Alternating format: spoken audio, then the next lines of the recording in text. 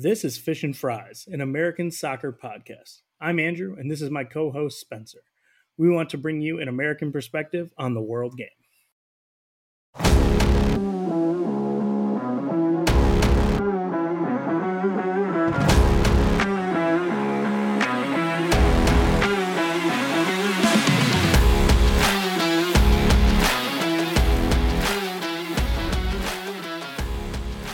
Welcome back to an emergency episode of the Fish and Fries podcast, an American soccer podcast. I'm Andrew here with my guy Spencer in a very abbreviated version today. Sorry about missing you last week, but we've got to talk and have an absolute funeral for the Chelsea team.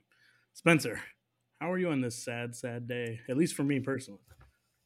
I'm decked out in black, Andrew, ready to pay my respects to Todd Boehly's Chelsea today, but doing pretty good. Sorry, like you said last week, schedule got crazy. Both of us had family in town. My brother all the way in from Thailand. Shout out Seaver, back there now. But we're back in an abbreviated version today to lay to rest Frank Lampard and the boys in blue at Stamford Bridge, Andrew. Yeah, they go out. I think they went out on their sword today. I feel like they kind of played. It's hard to come back. I mean, you've heard us talk a lot about Real Madrid, who should get their flowers, right? A 4-0, pretty comprehensive win, a 2-0 in each leg. But Chelsea fought today. Nothing until like the 60th minute, I want to say. They didn't give up. And really, not what you want, but like as we've jokingly said before, if your season's ended by Real Madrid in the Champions League, you probably had a pretty good season. We didn't, but you can pretend. In a vacuum, yeah, that's normally a good thing. I don't know if I necessarily I didn't get to watch a ton of the game. I was more of a listener today to it, but they had some chances, right? Sounded like they put in a decent effort, but I mean, which over two legs, yeah, but over two legs not to score a goal. Yeah, Real Madrid is Real Madrid, but that's not the best of looks for the boys in blue, I'd say, Andrew. Yeah, I don't want them to feel special. We don't score against anybody. Even at the weekend, that is fair. Goal was a huge deflection, so I wouldn't be. And Militao's going to miss the next round, so there you go, buddy. With the yellow card accumulation, but this is officially laying to red. The entire season of Chelsea, I feel like they've got a pretty horrible run of games coming out of this here too. I just need them to stay above relegation. And I honestly, I think past this, I think we maybe, unless Chelsea have scored a legitimate non-deflection goal, there's nothing to talk about with Chelsea. They will be like persona non grata on this podcast. I'm putting in a rule against my own team until they hire a manager for next season or score a goal intentionally. No more pub past today. We put them in the ground. Yeah, I'm just going to go off on my little rant about Chelsea here, man, because look, to me, I think that we, at least myself, but I think both of us have kind of gotten to the point of being like, a lot of this doesn't matter this year. Just if it's long-term, it's long-term. Great. Go with that. It's fine as long as there's a long-term vision here. We haven't been on the pod, I believe, since Frank Lampard got hired as caretaker, and 4 or 5 Chelsea managers ago, it seems. And this is where I've drawn my line in the sand of being like, Todd Boehly has got to figure this fucking shit out, man, because it's like, it's long-term. It's all this. It's all that. So we're buying all these young guys. Great. Blah, blah, blah, blah, blah. And then, things start to go bad with Potter. You fire him. Fine. Fair enough. But then you bring in like Frank Lampard. Like the guy has won one of his last 19 matches as a manager. One of his last 19. Yeah. He managed the team a year and a half, 2 years ago. And once they fired him, they immediately won a Champions League. Like, this is embarrassing. This guy is just not a good manager, right? So I get if you want to get the fans on your side, fine.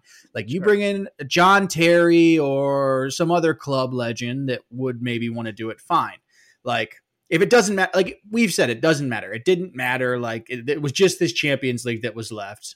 and they've kind of meekly gone out of that now. Like, why'd you bring in? What was the point of bringing in Frank Lampard? Right? What was the point? Yeah, and to even answer the question, right? But like the point was not only were they so heavily invested in Graham Potter, which was a bad investment, but they were so heavily invested there that there was no one from his staff with any experience or want to continue coaching the team when he left, right? Um, we've been following English soccer and high level soccer for a long time now, me and you. It's weird to bring in an outside caretaker manager, right? It's usually some backroom guy, right, who's been at the team forever, and they're going to get a Under couple games out of 23s or him. something. Yeah. Yeah, that guy doesn't exist. Graham brought them all in, and Chelsea fired everybody who was there. So they backed the wrong horse, right? My overarching thing is like this entire team is Mark Cucurella, right? He's not who you want at left back. There's a better option. He's out of position playing center back. Chelsea's been out of position all year, right? Oh, they've got versatility. He looks good on paper, right? Oh, he's young. He's Spanish. He's got, the hair flying all over, right? He's got positional flexibility, right? Turns out he's a square peg in a round hole. He's not a center back, but you can play him at center back. And guess what? We've been playing out of position. He's not the best option for wing back, right? That's Ben Chilwell. And Chelsea haven't been putting their best foot forward all year, right? They don't know what they're doing. They don't know who they are. They hide behind this thing of like, oh, flexibility and youth. And it's like, yeah, you're flexible because none of your pieces are any good. None of your pieces do anything. Like they are Mark Cucurella today, and Mark Cucurella blew a huge chance. He blew the best chance of the game. Yeah, and to that point, Andrew, I mean, you look at just this game; it's kind of a microcosm. Almost both legs for too much money. Yeah, almost both legs of this were microcosms of like Chelsea season. Because you look at exactly what you're saying; they've spent 550, 600 million, whatever the hell it is, a shitload of money, a shitload of cash, and they don't have a striker. They just don't have a striker. They just don't have one.